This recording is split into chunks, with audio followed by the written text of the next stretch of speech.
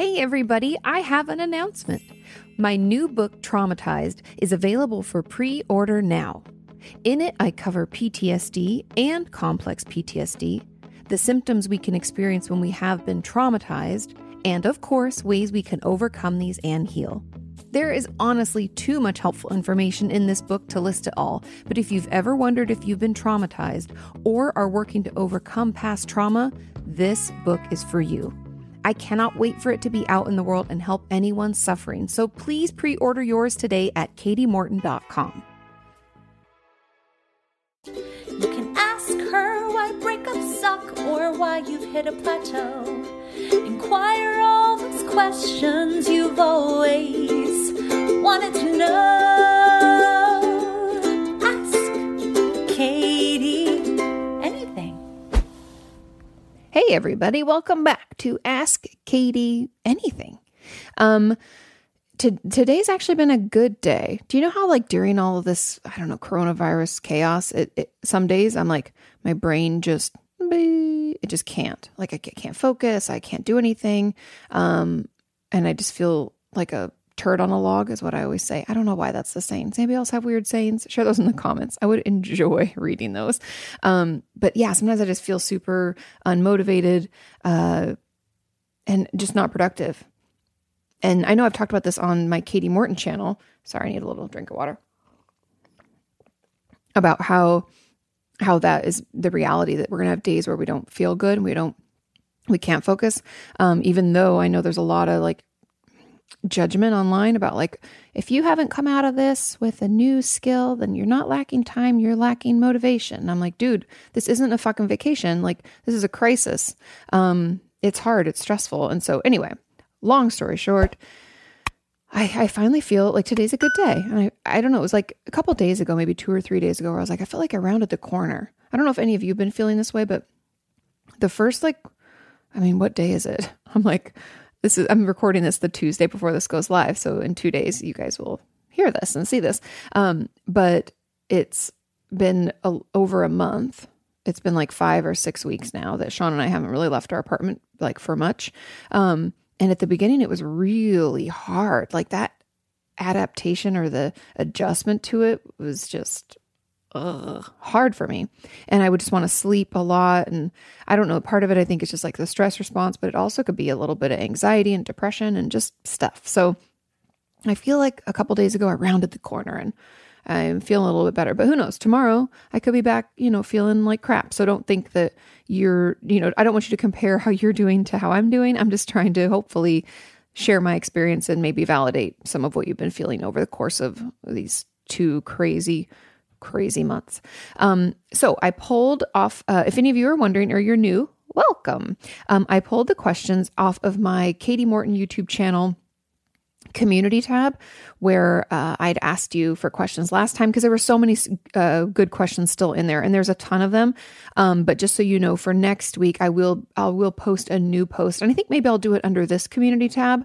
I'm not sure what's easiest for you guys, but I think that makes more sense when it's all on the same channel. So on the Opinions That Don't Matter, this podcast channel. Wow.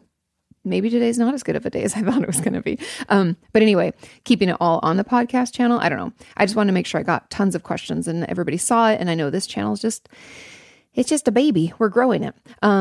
Anyway, so all I'm saying is make sure every notification is turned on so that you know when I'm asking for those questions, because I do read through them. I do pull from them and I want to hear from you. So yeah, so there's that. Okay.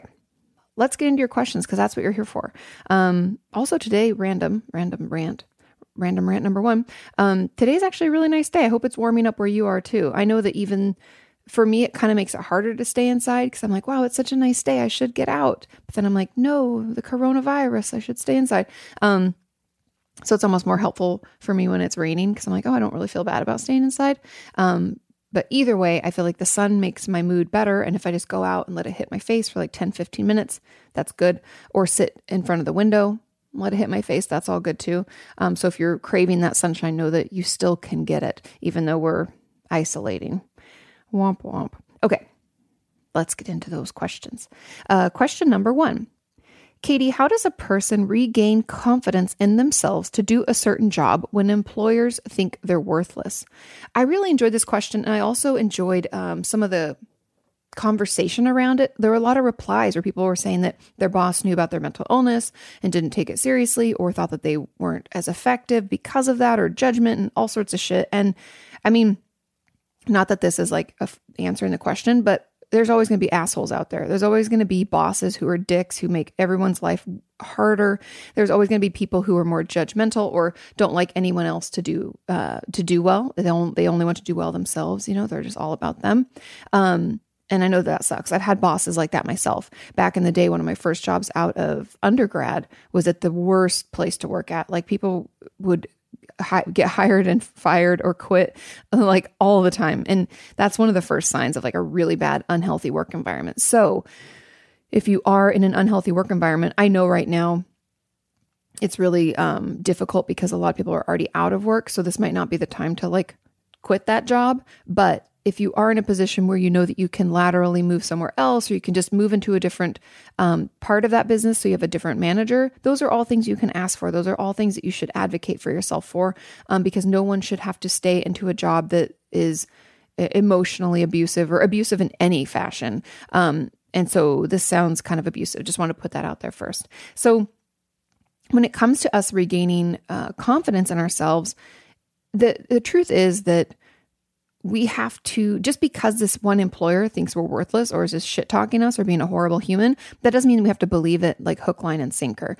I think that it's important for us to look for evidence to support that we're good at a job. And I think that's kind of part of that positive self-talk, because when we've been told that we're bad or worthless at something for so long, we tend to take those like outside perspectives or even just thoughts that we personally have, and we accept them as fact, when they're actually just thoughts or someone else's perception of a situation or someone's judgment or someone's self-hatred coming out towards us. And so that's why it's important that we don't just believe things as they are. We actually look for evidence. You guys know how much I love crime shows and mystery shows. And so it's like you get to be a detective. You get to be like Olivia Benson, or I don't know, Barnaby in Midsummer Murders, because I love that show too. Anyways, or you could be like Jake Peralta in the Brooklyn Nine-Nine, another good detective. So be a detective for things that prove that you're good at the job and you are capable. And if it's hard for you to be like, I'm good, because you've felt like you're worthless or whatever, you have to use like some bridge statements or bridge evidence where it's like, hey, I have proof that I'm not terrible at this. Doesn't mean I'm great, but I have proof I'm not terrible. And then we move from that. Like, I have proof that I'm actually pretty decent. Like, I did this and it worked out. It wasn't like amazing. Like, there were a couple things that I had to fix, but it was decent. Like, if I was a teacher, I'd give myself like a C. Awesome.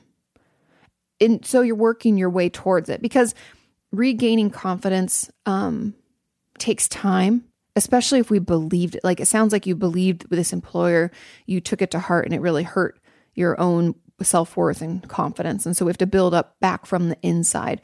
And then I would encourage you to leave that job if you can, or report that boss or employer if you have an HR department and you have the ability to do that anonymously. Remember, always, CYA, cover your ass first. Make sure that it's all confidential. If you're a really, really small office, then there's probably no way that they can actually keep it confidential. They're going to know even if they don't know, so just consider all of your options, but know that you always have the right to choose what you're allowing in your life. Like, that's why I talk about boundaries so much, is because boundaries are like, the easiest way to describe boundaries is like in regard to property, right? Like, this is my property line. Like, my parents and I, we live on this property, or Sean and I live in this apartment, and outside of that wall is outside my boundary, right? It's outside of the property. But when it comes to psychological boundaries, it's more about what we will allow someone to do to us, with us, and what we won't allow. And then it also stipulates what we will do as a result of them not abiding by it. So consider that when it comes to work and what you'll allow. Like, if this employer is a piece of garbage and they're always talking down to you, and maybe everybody else around them, a lot of times people who are just garbage people tend to just spew it to everyone, then I would, talk to your boss, find out when that boss is coming in, or when you're going to have to interact with them. If you know their schedule, then maybe those are the days that you're like, oh, hey, I have a personal appointment. You get out of there, or you pop to the bathroom really quick. I think there are a lot of ways to like limit the amount of time you have to see them, limit the amount of interactions you have. And this is if you can't like report them and you can't quit your job. But really back to the confidence, because maybe I feel like I'm getting off topic, which happens, and I apologize. But back on topic to that question, like regaining confidence is really looking for evidence, talking more kindly to ourselves, and using those bridge statements if we have to. And I'm sorry that you had to deal with that. God, having a bad boss. It's like, sometimes, I don't know if you guys feel this way, but every once in a while, especially in being in the YouTube space, I'll come across YouTubers who've never had like a regular job. Like they legitimately started their YouTube channel, which is this is no hate. It's just like they started their YouTube channel when they were in school, and then they got out of school and they just continued to do it because they were already making enough money to support themselves. And so they never had like a shitty boss. And then they complain all the time about YouTube, and they complain about having to create. And I'm like, dude, you have no idea. I used to have this boss that sat, so my desk, my little cubicle, my back faced her office, and she would keep her door open. And periodically, if she would see me just like not typing or not moving, this was before like cell phones were such a big thing, but I guarantee now she like, if she sees her person pick up the phone, she would like shout from her office. She'd be like, Katie, what are you doing? Like all the time. It was horrible. It was like super stressful job and super anxiety provoking. And that's why people quit there, because everybody's an asshole. So anyways, find off topic again. I apologize. But finding ways to think more positively. If you're able to find a better boss, better job, if you can even laterally move throughout your company, I would look into doing that. If you're a large corporation, I would encourage you to go through HR and file a complaint. And if other people in your office are talking and complaining to you about the boss as well, I would encourage them to file a complaint as well. You don't have to tell them that you're doing it, but I would just say, hey, there's power in numbers. The more we complain, the more likely we are to get that person kicked out. And that's the truth. So take action where you can. I think often when we're in jobs, we feel like we don't have any, I don't even know what the word I'm looking for, but like power is like power in that situation. But we do. We have to take action where we can. There are certain things that are out of our control, but we do have some control. So take that back. Okay. Good. I hope that was thorough enough and I didn't get off topic too much for you guys. That's just how my brain has been lately. I think it's like, I don't know, the lack of focus maybe. Maybe it's my stress response. I'm not sure. Are you feeling that way too? Has it been hard for you? Let me know. Okay. Question number 2. Hey, Katie, I've been seeing my therapist for a little over a year now. I struggle with depression, and my therapist said it may be time to see a psychiatrist. Definitely possible. At this point, I'm tired of feeling shitty, so I'll try anything. I'm so afraid of medication side effects, though. For example, weight gain is a common issue, but I have a body image issue already, and if I gain weight, these issues might worsen. Oh my God. You're like, if I got a nickel every time someone said this to me about worrying about weight gain and antidepressants, I'd be a rich lady. If you don't know, I specialize in eating disorders and self-injury. So my eating disorder patients always bring this up. What if I gain anything, any pound? They're like, oh my God. Which I understand. Eating disorders are horrible and they like invade all of our thoughts in our brain space. So I totally get it. But the thing about psychiatry and medication is there's a shit ton of options. So you can talk to the psychiatrist. I would encourage all of you, if you're going to see someone or if you are considering taking medication, start writing down what symptoms bother you. If it's depression, it might be like, I feel lethargic. I don't enjoy anything. I struggle to concentrate. I don't know. I have a lot of negative self-talk. I have thoughts of death or suicide, whatever it is. Start writing those things down so that when you go to the psychiatrist, you're like, hey, dude or dudette, these are the symptoms that I'm feeling. This is what's going on with me. I'm not really for medication. It's okay to tell them like, hey, I really worry about the side effects. Can you walk me through the side effect profiles of these medications? Like, because they're going to say like, hey, I recommend you take an SSRI or SNRI, which is like an antidepressant, or an atypical, which people use to treat depression also, adjunctively with other things. So when they talk about those medications, you can say, hey, what are the side effect profiles for them? And can I look at them and read about them before I make a decision and call you with my thoughts? Totally fair. Or can I see you next week and we do a follow-up where I decide what medication I want to be on, or even if I want medication at all. Remember, it's your treatment and it's your your decision. It's your body. So make sure it's one that you're okay with. And that's why keeping your symptoms written down and bringing those in, talking that through with them, asking questions, write down the questions you're worried about, weight gain. Some of the most common side effects when it comes to antidepressants are things like nausea, dizziness, and weight gain is very common as well. Lack of sexual drive, like it can take your libido. So those are things that you might want to ask about. And also, like, once we've decided on one, we need to give it a fair trial run, unless the side effects are like horribly, horribly difficult. You can't function with them. Like I've had patients who, because there are some scary side effects, very, very rare, but things you should talk to your doctor about, ask questions about all side effects. But I've had patients who like get on a drug and they have a headache that next day and they're like, I don't want to take it anymore. And I'm like, hey, we don't know if it's coming from that. Call the doctor, ask your psychiatrist about it. And we want to give it, if we can, if it's not like migraine level and, maybe it'll go away, we need to figure that out. But if we need to give it like a good 3, 4, 5, ideally, I like my patients to try a medication for 2 months before ruling it out. And that's, again, not to say if the side effects are terrible and uncomfortable and you can't live with them. I'm just saying if it's a minor side effect for like, ooh, I feel a little nauseous, but it kind of goes away by 10 a.m. or I don't know. There are things that we can live with because sometimes those side effects go away and so do our depression symptoms. So just ask the questions, talk to your psychiatrist, and know that we're going to do the best we can. There are a lot of side effects for different medications, but as long as we're informed, we make an informed decision, it'll be a good one. And I truly believe that body image issues and depression, like, yes, they roll together. However, if it lifts the depression, the body image issues will still be there, but it's not going to make your depression worse. It's something that you need to discuss. It might be a bigger issue. It might actually have nothing to do with the depression at all. It might be eating disorder driven. Those would be things that I'd be curious about. But at the end of the day, I think if the depression is it's still bad, you've been seeing your therapist for a year, I think I'm glad that you're open to seeing someone. I think it's worth looking into. It's worth asking questions, and then see what fits for you. But it's important to track our symptoms. So when we start a medication, we can see how we do. We can see how we improve or what's going on.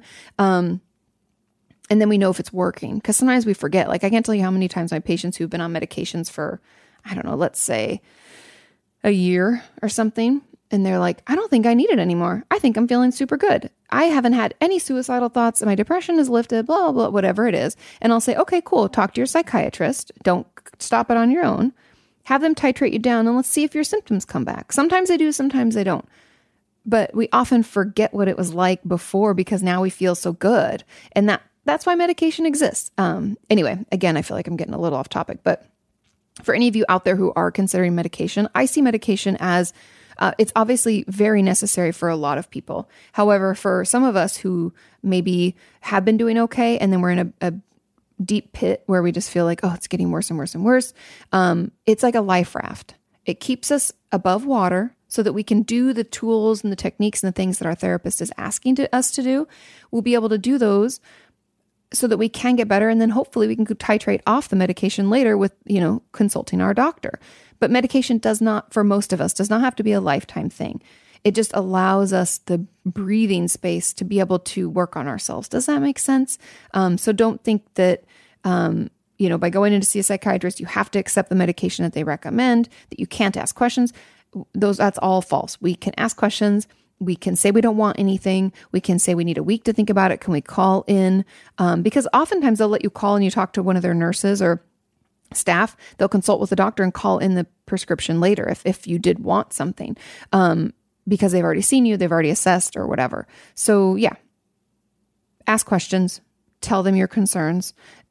A lot of medications don't have weight gain.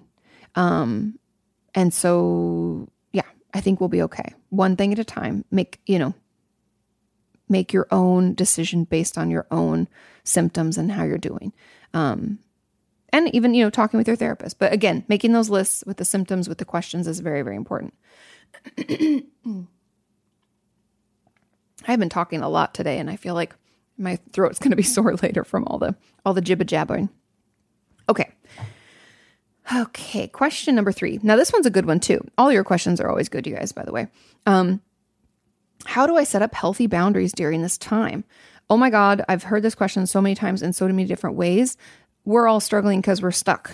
It can feel very stuck. Like, oh, I have to be at home, maybe with parents, friends, family, roommates, whomever that we just don't like or don't get along with, or we've just been together for too long. We need some goddamn space. I get it. And so the best way, regardless of who you live with, whether this is a roommate, a parent, a sibling, a whatever, a friend, maybe some of you are like, quarantining together with some friends, boundaries have to be communicated. No one can read our minds. I know it sucks. It'd be helpful if someone could read our minds, but sometimes it's not good for people to read our minds because then we're like, I don't really want them to know I think that. So just remember, people can't read our minds. We can't have expectations with no communication because that just leads to resentment. So just pay attention to that. Remember that, okay? We can't have expectations without communication. That will just lead to resentment. Got it?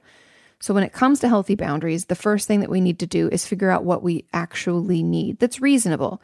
Because if we live in like a studio apartment with 2 other people, we're not going to be able to say like, hey, you can't come in this part of the apartment because there's not many places to go.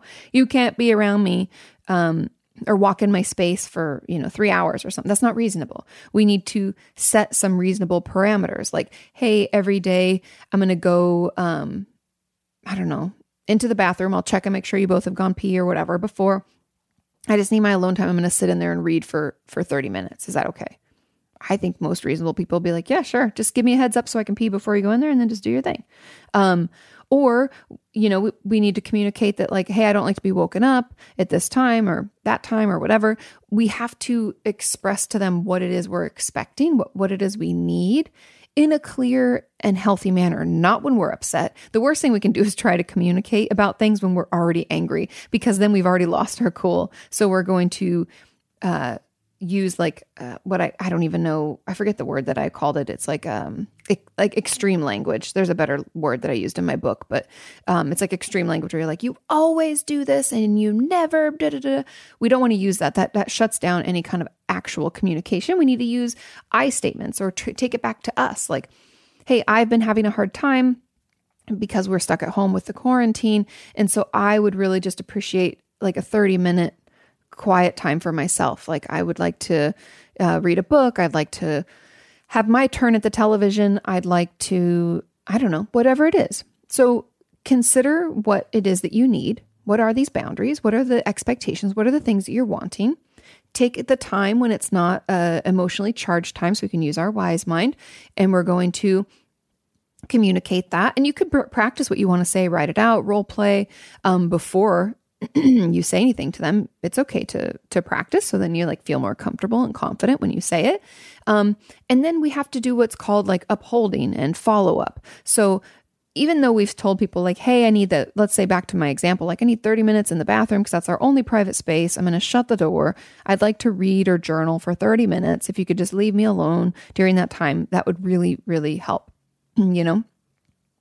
Sometimes someone might all of a sudden have to go to the bathroom or forget that you're in there in that 30-minute window and knock on the door or open it up or whatever. And that's not the time to get angry. Instead, that's the time to say, hey, this was my 30-minute personal time. Do you mind? And if they're like, hey, I'm so sorry, I just don't feel well. Or, oh, I've totally forgot. It's okay. It's just, I just really need this time. Thanks for understanding. So that we're not attacking, we're seeking to communicate and we're setting expectations with them. And we hope that they do the same. I think when we're coming out with our boundaries and talking about it with our roommates or our family, I think it's important for everyone to get a chance to talk about it. What's okay, what's not okay. And this is always, obviously, keeping in mind that or not even keeping in mind, assuming that the people in our family or in our living space are actually good people and not toxic, horrible, hateful people. So that's how I feel about it. Hateful things. But that's assuming that. So that's like best case scenario. Worst case is that you have someone that's toxic or narcissistic who gives no shits about your boundaries. And when it comes to that, all we can do is communicate and uphold and say, I'm not going to talk to you when you're like this, or this is my alone time. I know it sucks, but do the best you can to not get angry. Don't give them what they want. Don't cave to their asks or desires. Just hold the line. And sometimes, the best thing you can do in those toxic situations is become a broken record. So you're like, I'm not going to talk to you when you're like this. I told you I'm not going to talk to you when you're like this. When you're more calm, we can have this discussion. And you just keep over and over. You say it. Or if you say, hey, this was the 30 minutes of private time that I asked for. I'm not going to open the door. I told you. And if but please, I want to talk. I told you this is my 30 minutes of private time. So, I'm not going to open the door. I already let you know about this. I warned you before I even came in here. You know that.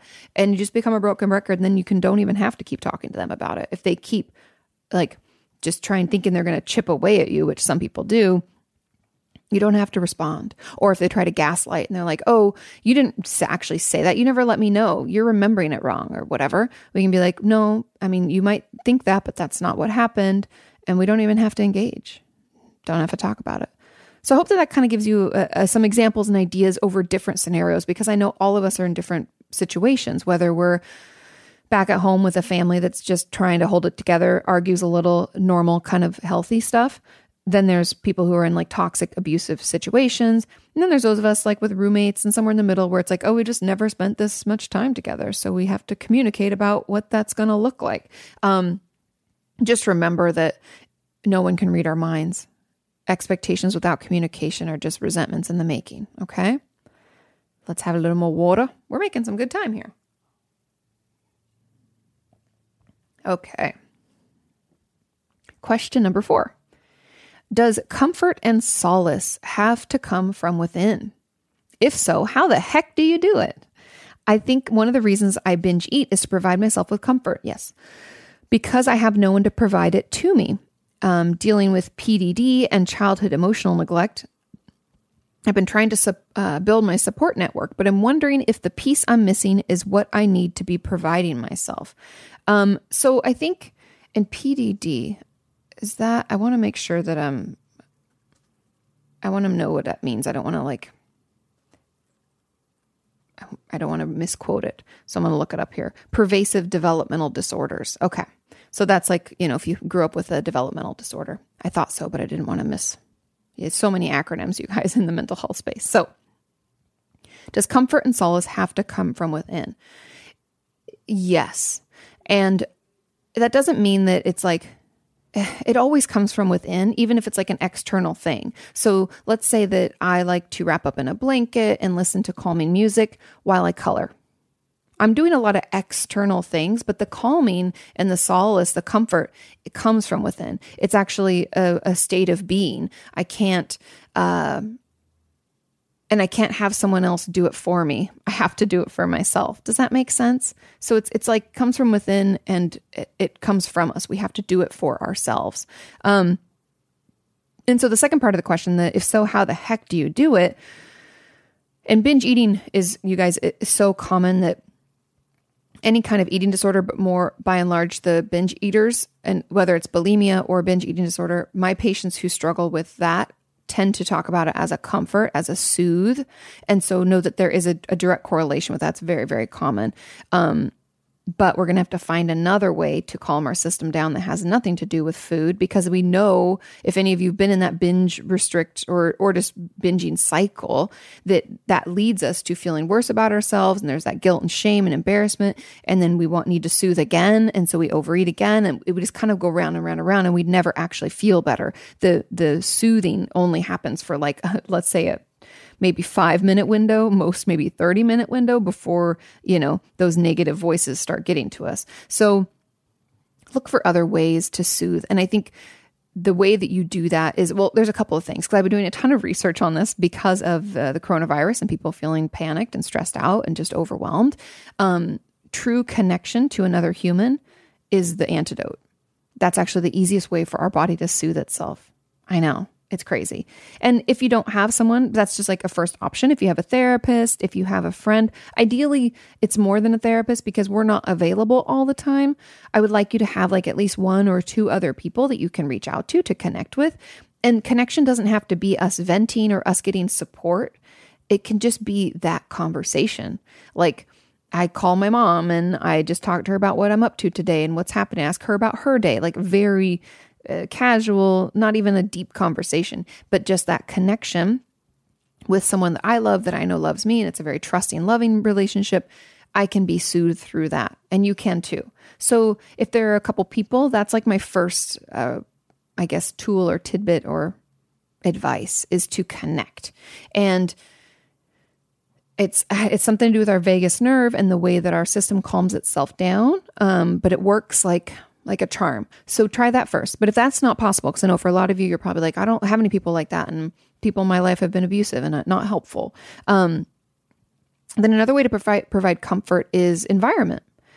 This could be making your lighting a little bit softer at home. It could be getting comfortable, cozy pajamas or a weighted blanket. Those are all ways to self-soothe. It could be starting a new ritual at home. Like I know we're at home all the time right now, but back in regular life, let's say when we got home from work or school, we had a ritual where we started up the teapot to make tea or something like coffee or whatever. We go in, we change our clothes, we wash our face, we put on our pajamas, then we get the tea, and then we sit and we decompress for the day. Then we start dinner.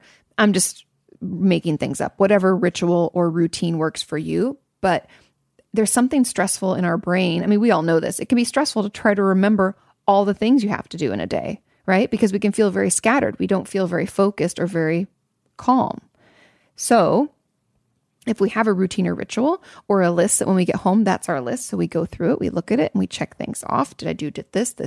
Perfect. So that way our brain doesn't have to focus on it, doesn't have to remember. We know we've got the list, and that can be soothing and calming also. That's why routines and rituals, even associated with eating disorder behavior, self-injury. I'm talking too much, you guys. It's making me yawn. It's not you, it's me. I swear. So all of those rituals and routines are part of what makes it so calming and self-soothing. So let's try to come up with healthy ones.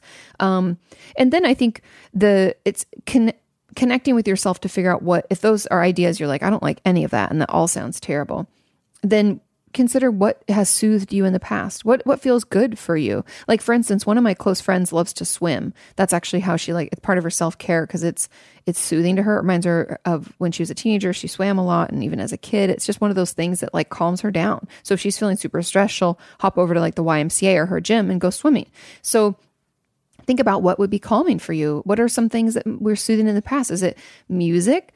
Think of your five senses. Is it something a smell? Like lavender tends to be pretty calming.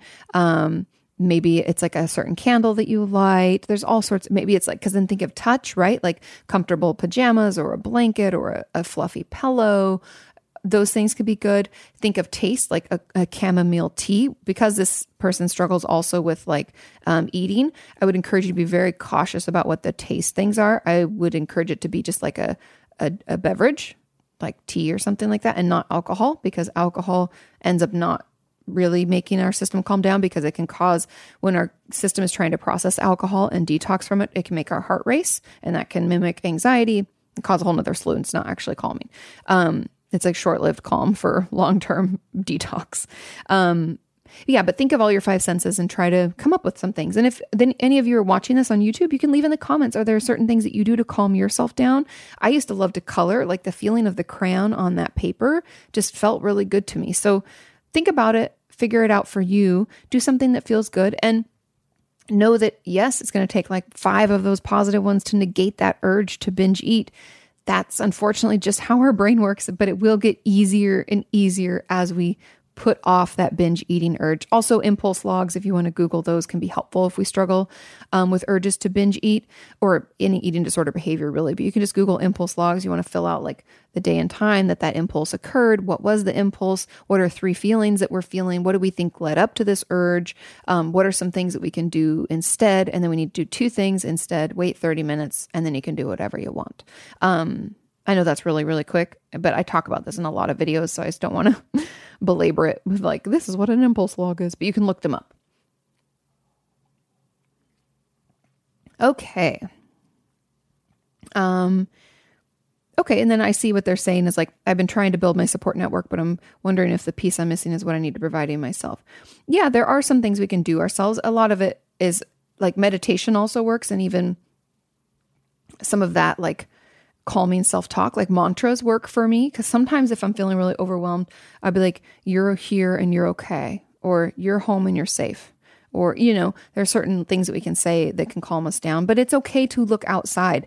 I actually think that the support network is the number one, because that, for some reason, the way that we're wired is that connection is soothing. And I would venture to say, based on conversations I had with my friend, Dr. Alexa Altman, who's a trauma specialist, she references how when we're children, the sucking and swallowing of being fed through a bottle or breastfeeding or whatever,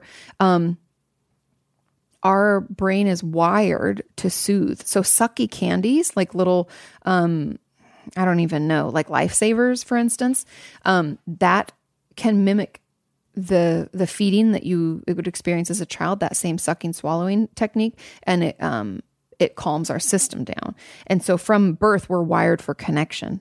We're wired to look into the eyes of someone that feeds us. And part of that is like, so that we survive, so that they keep feeding us. But also part of it's just like developing further, like developing our attachment and developing our connection to people and feeling part of something. All of that's important to being a human and being a being on this world. And so I think that there are certain things we can give to ourselves to comfort and to soothe, but the support network is number one. So keep doing that. It'll get easier. But hopefully those other things were helpful too. Okay. Question number 5, another great question. Please talk about dealing with hypersexuality as a result of childhood sexual abuse. Most stuff I found on the topic always assumes bipolar disorder, which is a symptom of potential like mania and bipolar disorder. But I'm not bipolar. And so I find it difficult to relate to their advice. So I think, okay, a couple things to unpack here. First of all, hypersexuality as a result of childhood sexual abuse is very, very common. People just don't talk about it because the stigma, the shame, the embarrassment, all the things that come along with it, the lack of information and understanding, which is kind of, back to the root of why I started my channel, is just so that people know it's okay. How you're feeling, what you're doing, it's normal. Even if you feel like it's unhealthy, there's something we can do, and it doesn't make you crazy. It doesn't mean that you're unfixable or something's wrong with you. We all have things wrong with us. No one's perfect. We're all works in progress. We just have to understand and work to feel better, right? So yes, I want to address the fact that a lot of those with bipolar disorder, if you don't understand bipolar disorder, you can get on my YouTube channel, Katie Morton, or just search on YouTube, Katie Morton bipolar disorder. I have videos about it. Those with bipolar, usually bipolar 1, meaning that they actually have full-blown mania. People with bipolar 2 who don't have full-blown mania, they have hypomania and they have more depressive symptoms. It can happen there too, but most of, at least my experience in the hospitals and in my private practice, my patients with bipolar 1, when they go into mania, tend to be super impulsive. They can be hypersexualized. They can spend a lot of money. They have really, really poor decision-making skills, and they have a shit ton of energy to go along with it. So it can be really detrimental to their relationships, and their own like confidence. I've had patients over the years that are super embarrassed about what they did when they were manic, and then we have to manage that while we slide into depression. It's really hard and it's really terrible. And that's not what we're talking about here, but I just want to address that. So if you find yourself in that bucket, you understand why. And it's to do with the bipolar disorder itself and how it affects your brain, how it affects your decision making, and what mania is. And like I said, I have videos that go into more depth about that. But to this person's question, hypersexuality as a result of childhood sexual abuse is very common for a few reasons. Number one, when we're children, kind of what I was just talking about, that sucking and swallowing, the attachment that we want and we crave and we actually need as humans, doesn't make us needy or weird. We need it. It's just part of the way that we're wired. Okay. So that we need that connection. And when we're trying to form those connections, we're told that sex is a part of that. We don't understand enough to know that sex is something that should be consensual between adults and whatever. All we know is that this is how love is shown to us. This is how attachment is shown. And we can also be told some very manipulative and abusive messages like, no one understands our love, or if you tell anybody, I'll kill you and your family. I don't know. There's a lot of things over the years I've heard. And so that can really affect what we associate with connection, with attachment, with belonging, or with love. It can get very confusing. And so we can almost all of those things like attachment, love, all, the things I was just talking about, those can all lead back to sex for us because we don't know how else to express it. We don't know what else we're supposed to do to feel valid, seen, important. So that's one reason. Okay. There's a lot of them, by the way. So don't think that if yours doesn't fit into one of these buckets that it's wrong. I'm just trying to give some examples. So that's one reason. Another reason we can be hypersexualized as a result of our childhood sexual abuse is like I take control now. I had a lot of patients over the years, especially my eating disorder patients who have comorbidity with like meaning that they have PTSD, but then they also have an eating disorder, maybe even some addiction. They have a lot of different things going on. They've talked about how as a child, even if they said no, or maybe as a teenager, let's say, we were raped or sexually assaulted, even though they said no, it didn't matter. And they were taken advantage of. And so they can feel like, now I'm in control and I decide. And so they become kind of, and not necessarily like a dominatrix or anything like that, but they become hypersexualized as a way to be like, no, I own this now. I've decided. I said I want this life. I've had a lot of patients in the past who had years as sex workers. That's the way they kind of coped. And I'm not saying all sex workers have suffered from childhood sexual abuse, but a lot of them have. And it's a ownership thing. It's my body. I do what I want. And that can also swing. So that's one kind of extreme, right? And we can swing into the other extreme where I've had many patients who are like, I think I'm asexual. I'm not saying that it doesn't exist on its own. I'm just saying that it can be as a result of this as well, where they're like, I don't want anybody touching me. I don't find anybody sexually attractive. It's not a LGBT, it's nothing to do with like, I'm not gay, I'm not bi. I don't like people at all. I don't want anybody touching me. And that's kind of I'm taking back the ownership of my body. And so it can kind of go both ways. And then another potential reason is to better understand. And I know that sounds weird, but when some of my patients who've struggled with childhood sexual abuse still don't know how to process it.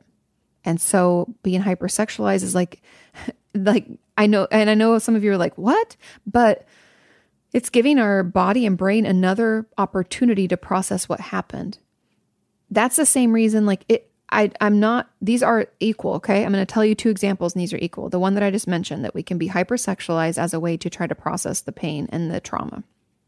In the same way that if we had an abusive parent, we get into another abusive relationship, like another romantic relationship or with a friend. And why is that cycle? Why are we back in this? Why are we in the same relationships? Our brain is trying to give us another opportunity to process all that shit we went through. And so those are just a few of the examples as to why we can be hypersexualized as a result of childhood sexual abuse. And the best way that we can cope with it is to see a therapist. If you have the ability, please see a trauma specialist or someone who deals a lot with childhood sexual abuse. Usually there's an acronym and they just make it CSA, childhood sexual abuse. They shorten it down. So you can search for that in books. The Courage to Heal workbook is a great place to start. That's a great way to manage all that can come up with this. And it also even teaches you how to heal, to have a healthy sex life as an adult, or even have a loving relationship with someone and it's consensual sex. Like, how do we process that? How do we talk about it with our partner? So I think that's really, really great. And so I think my advice overall is to talk to someone and to process it, and also to, as much as you can, let go of the shame, embarrassment, whatever it is that you're feeling as a result, the judgment, because this is just part of your process. This is how you're trying to cope with what happened. And there's no right or wrong way to do that when we don't have any guidance, right? We're just kind of feeling around in the dark, trying to figure it out. You did the best you could with what you had, and this is how you coped with it. And that's okay. And if you don't like that, because like I said, I've had patients and viewers over the years tell me about being a sex worker and enjoying it and wanting to keep doing it. There's no shame against that. Hey, whatever helps you feel good, whatever is empowering to you, that's not for me to judge. But if this is something that's hindering your relationships, it's hindering your life, it's something you have shame and embarrassment about, then that's when we should try to figure it out. We should try to work on it. We should try to find some other healthier ways to cope and process, which a trauma specialist will, especially someone who does a lot of childhood sexual abuse work, will know and understand. And if you struggle to find someone who is in that specialty, I think a great way to go about it is to call. I don't know if you guys have it depends, but like some of the domestic violence hotlines or abuse hotlines, if you call and ask them, I know that sounds crazy, but a lot of people have these lists of referrals. You can tell them like, hey, I'm a survivor of this, and I really am just looking for someone in my area. You don't know, you might find like a free clinic. Like I used to work in North Hollywood at this clinic. We didn't specialize in trauma or anything, but we did a lot of court mandated therapy. Most of it was for free. Some was like $20 a session. I think the most I ever made was like $40 a session, you guys. So they'll work with you. You can figure it out. But that might be a great way to find a resource. Okay. Because it does get better. Don't worry. And like I said, there's no shame or in this. It's just, we all find different ways to cope. I am moving slow today. I'm sorry. I'm talking a lot. It's just how it is. Some days are like that. Okay. Question number 6. How do you deal with the fear and anxiety of growing up? I just turned 19 and I feel very overwhelmed. I'm not the best at living in the moment because I'm so desperately trying to hold on to the things that brought me happiness in the past. I know it sounds morbid, but I feel like I wasn't supposed to make it to this age. Like I'm never going to do something important enough to earn my spot. Like at this point, I'm just taking up space. When I read this question, first of all these questions got a lot of thumbs up, meaning you're not alone. If you're the one that asked this question, so many people had the same questions, same concerns, same worries. I think it's just a great way to remember that we're in this together, that we're all connected, and that, I know we feel isolated and alone, but we're not. And when I read this, though, the first thought was depression. That sounds a lot like depression to me. Now, I'm not diagnosing you. I'm not saying that's what you have, but I do think that you could benefit from seeing someone, from seeing a therapist. Maybe try like Talkspace, BetterHelp, even the crisis text line. That's 741-741. Those are great ways to reach out, and cheaper ways. The Talkspace and BetterHelp are cheaper online therapy options. You can even just do like the email or texting, or you can do the one-on-one like Skype or FaceTime video chats. So that was my first thought, because that I wasn't supposed to make it to this age. I'm never going to do something important. If those all sound like self-deprecating bad, like I don't feel good about who I am. I don't feel motivated. Depression. And then, so going back to the fear and anxiety of growing up, therapy is the best thing. And I really think that there's something in there. There's some falsely held belief, and that's like such a therapist word, but it really means there's a belief from somewhere in your life. Usually it's like childhood, where you were told that you're not good enough, or you're never going to be enough, or all you do is get in the way. You're never smart enough, strong enough, whatever, enough. You're never enough. And I'm just guessing that there's some belief like that, like I'm worthless, I'm never enough, I'm not sure, something in that realm. And out of that belief has come this, I don't want to grow up because that's all going to come true, which isn't true, by the way. That's why it's a falsely held belief, meaning it's not true at all. It's like things that we were told, either verbally said to us, things in our environment that we thought, quote unquote, proved it, repeated thoughts that we had that we took as beliefs, and that all just feeds into that falsely held belief from childhood that we're not good enough, not, all of the things, whatever it is for you. And so the real way to deal with this is to start unpacking it. And I know a lot of you are like, well, shit, that's so much work. And yes, unpack. I understand. Trust me, I've been in therapy forever, and it's a lot of fucking hard work. And as soon as I think it's over and I take a break, like 6 months later, I'm like, shit, I'm doing something else I don't like. And this isn't benefiting me or anybody else. So yes, working on yourself and improving is hard. It's really, really hard, but totally worth it. We only, like, the most important relationship in our lives is the one we have with ourselves. And I think for the person who has this question, and everybody really, we need to invest in that relationship. So get to know yourself. What is it? Being a therapist is fun because I love being a detective. I love the detective stuff, but I love asking questions and being curious about things. So there's no judgment, right? You turn 19, you feel very overwhelmed. That's okay. It's a very overwhelming time. It's a big transition. We're supposed to be like, quote unquote, adults, but I'm 36 and still don't feel like an adult. So what does that mean? And like, what am I doing with my life? What do I want to be? Am I going to school? What was my major? What if I suck at that? So many questions. Trust me. I've been there too. And we can even go through these phases when we're like in our 40s or 50s. Who am I? What's happening? What does it, that's okay. There's no limit to, like midlife crises. We can have crises anytime. So, and I don't mean that to scare anybody. I'm just saying, don't think that you don't have the right to be upset or stressed about the future or wondering what you're going to do when you're like younger, older, whatever. It's life, and we're always adapting, changing, and thank God. So dealing with this, we have to be very curious. We have to think, what would growing up mean? What do you assume with that? Does that mean that you have to live on your own? You have to pay your own bills? Is that what's causing the stress? I would assume it's more than that, but that might be part of it. Are there ways that we could alleviate that stress? Maybe we get a roommate. Maybe we work 2 jobs. Like when I was in graduate school, I was also a waitress because that paid better, if you can imagine, than being an intern, which paid nothing. So there's those things. Okay.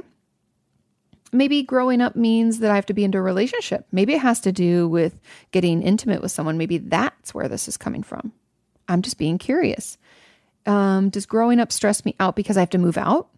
Do I not want to move out? Does moving out from my parents' house, am I worried about my younger siblings maybe? Is there abuse in the home? Do I like the rituals of being at home? Am I not ready? What does that mean? What if I didn't leave home yet? What if I stayed home till 21, 22? What would that mean? So I'm not going to go through all of it, but I'm just telling you, like, it's okay to be curious. It's okay to wonder about this. Dig into that. Journal. Think out loud. But talking to a therapist will really help you tease this out and unpack it. Like I was just talking on a live stream earlier today about how in therapy, a lot of times we come to the table with this big yarn ball of problem, right? And we're like, oh, that's how I am. I feel like I almost like vomit all of this information to my therapist. And I'm like, oh, and it just feels so heavy, right? And it feels so messy and confusing. And most of what a therapist does is like sort it. We're like magic sorters where I'm like, oh, okay, this part of the yarn ball actually belongs with parent stuff. Okay, put that over there. Okay, this is actually like work stress. Okay, this is like confidence. And we can kind of tease it out so that it doesn't feel so messy, so overwhelming. And then we can say, okay, with all of the stuff that was in that yarn ball or that verbal vomit, all of that stuff, we've got it all divvied up. What's bothering you the most? Is it your romantic relationship? Is it your situation with your parents? Is it work? Is it a friendship? What is it? Is it financial? Like, so we can kind of figure it out and then we can work in that vein first. And so with this, I think that's kind of what we need to do. We have this big yarn ball of a mess of something that feels really overwhelming, but it's really not. We just have to we have to sort it. Okay. So growing up, what does that mean? Okay. That means financially you have to be responsible. That means that maybe I have to, figure out what I want to be. Maybe, try to think about that. Parse it out for yourself, because I think that will help you feel less overwhelmed and have a better idea of what you want to work on.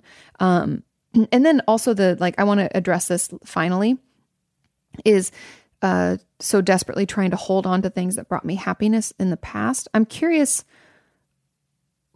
That would be like, if you said that to me in my office, I would be like, so do you not think that the future has any happiness for you? I'm curious about that. Do we have any evidence to support that the future doesn't have happiness for us? What about holding on to the past happiness makes us happy now? Because it doesn't sound like it does. So I know that this is hard and this isn't like easy work. It's not like, oh, presto fixo. But unfortunately, therapy isn't like that, because it doesn't happen like that. Like this fear and anxiety and overwhelm didn't happen overnight. It took us probably years of faulty thinking to get to where we are. And so we'll have to figure that out. We have to tease that out. But I hope that kind of helped us understand and helped all of us. Because I think a lot of times we feel, I know personally, by the time I get in to see my therapist, I've been feeling overwhelmed for a couple months. I'm being honest with you. I've been, because it's hard. And then I'm like, do I even have anything to talk about? Or am I just like am I overthinking this? Right? We all do that. But it really does help to have someone like sort all of our ish. And then we get to figure out what we want to work on first, and we'll get through it. Don't worry. It's like organizing a closet. At the beginning, we're like, fuck, this is terrible. I don't want to do this. It's going to take forever. And then it's not so bad. Just slowly but surely work our way through. Okay. Final question, because I have talked a lot and I apologize. Question number 7. Wow, I didn't get through as many but I will move. So I pulled 12 for today. Don't worry. The last 5 will go on for next episode, and I'll pull some new ones when I ask you for them. Okay. Question number 7. I was diagnosed with CPTSD and am having trouble remembering the details of what happened.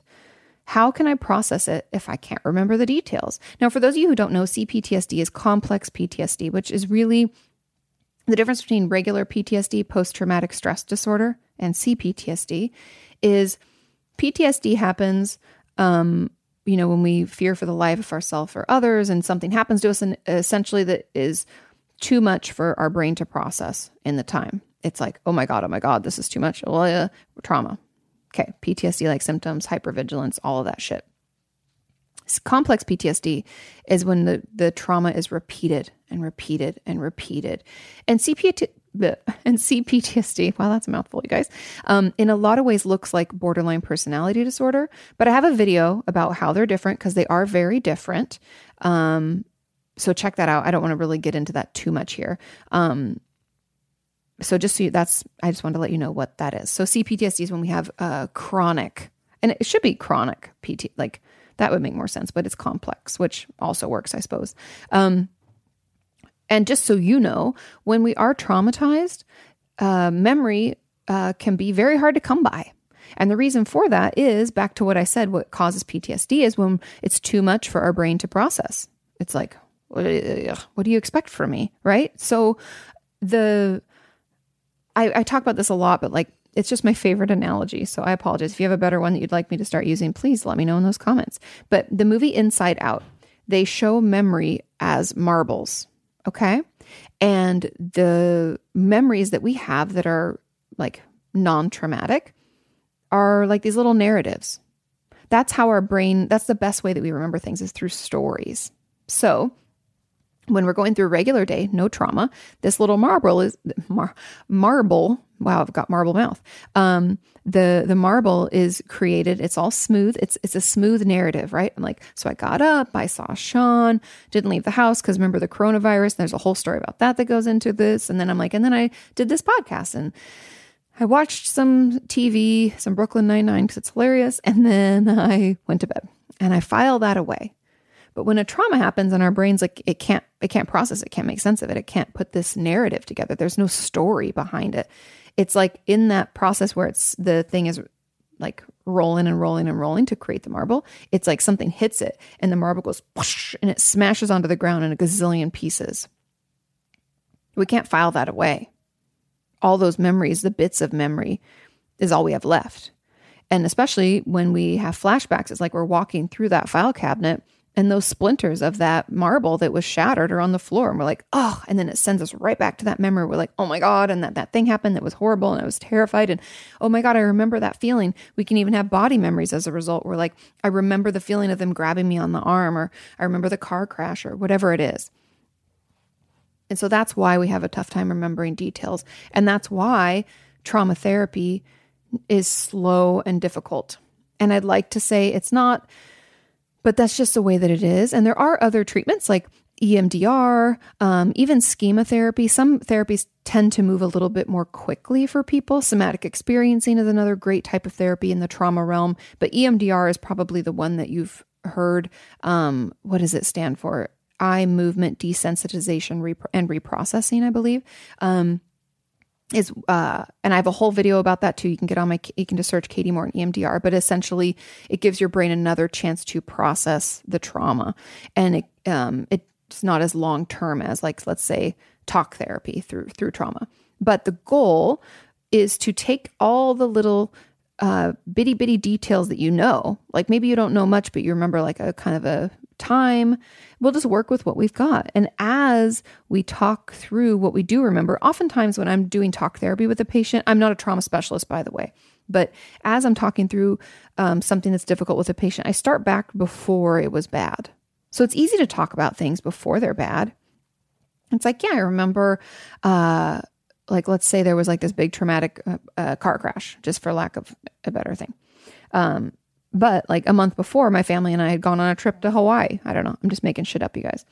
But so if I was talking to me, I would say, tell me about Hawaii. We'd start there. And then I'd get you through to when you came home. And right before things happen, and we'd start to try to piece that together. And the thing that's interesting about our brain is like, as we start telling a story, we'll often be surprised by what we remember. Sometimes I have patients close their eyes if they feel safe. That's not always the case, but we can use our senses. Did you smell something that day? Did you taste something? Do you remember what clothes you were wearing? There might be some strange things that bubble up. You don't have to rush yourself. Most people don't have great memories when it comes to traumas because our brain never got a chance to process it.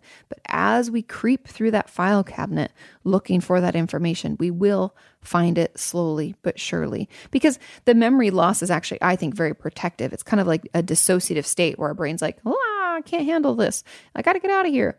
And so it like disconnects, pulls the ripcord, and we don't have any memory of it, so that we can keep going, right? Sometimes, I swear, it's like our brain knows how much we can handle, and it's like, this is too much. If I try to process this now, I'm not going to be able to go back home. I'm not going to be able to finish high school or whatever age we were.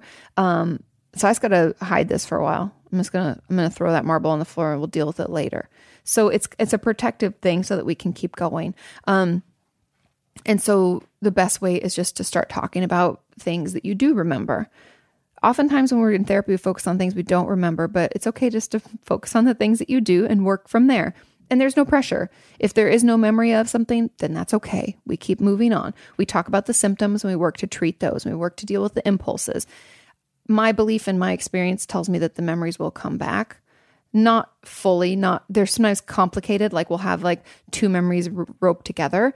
If it gets too hard to do the talk therapy, because usually that's how people start, is they'll start talking to a therapist. But if it's too much, it's hard to stay present. If you're dissociating too much, or if it just feels like it's too hard, it's taking too long, there are those other options like the EMDR, the schema therapy.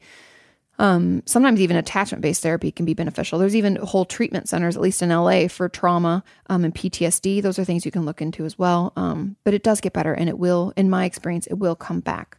I don't think any memories come back 100%.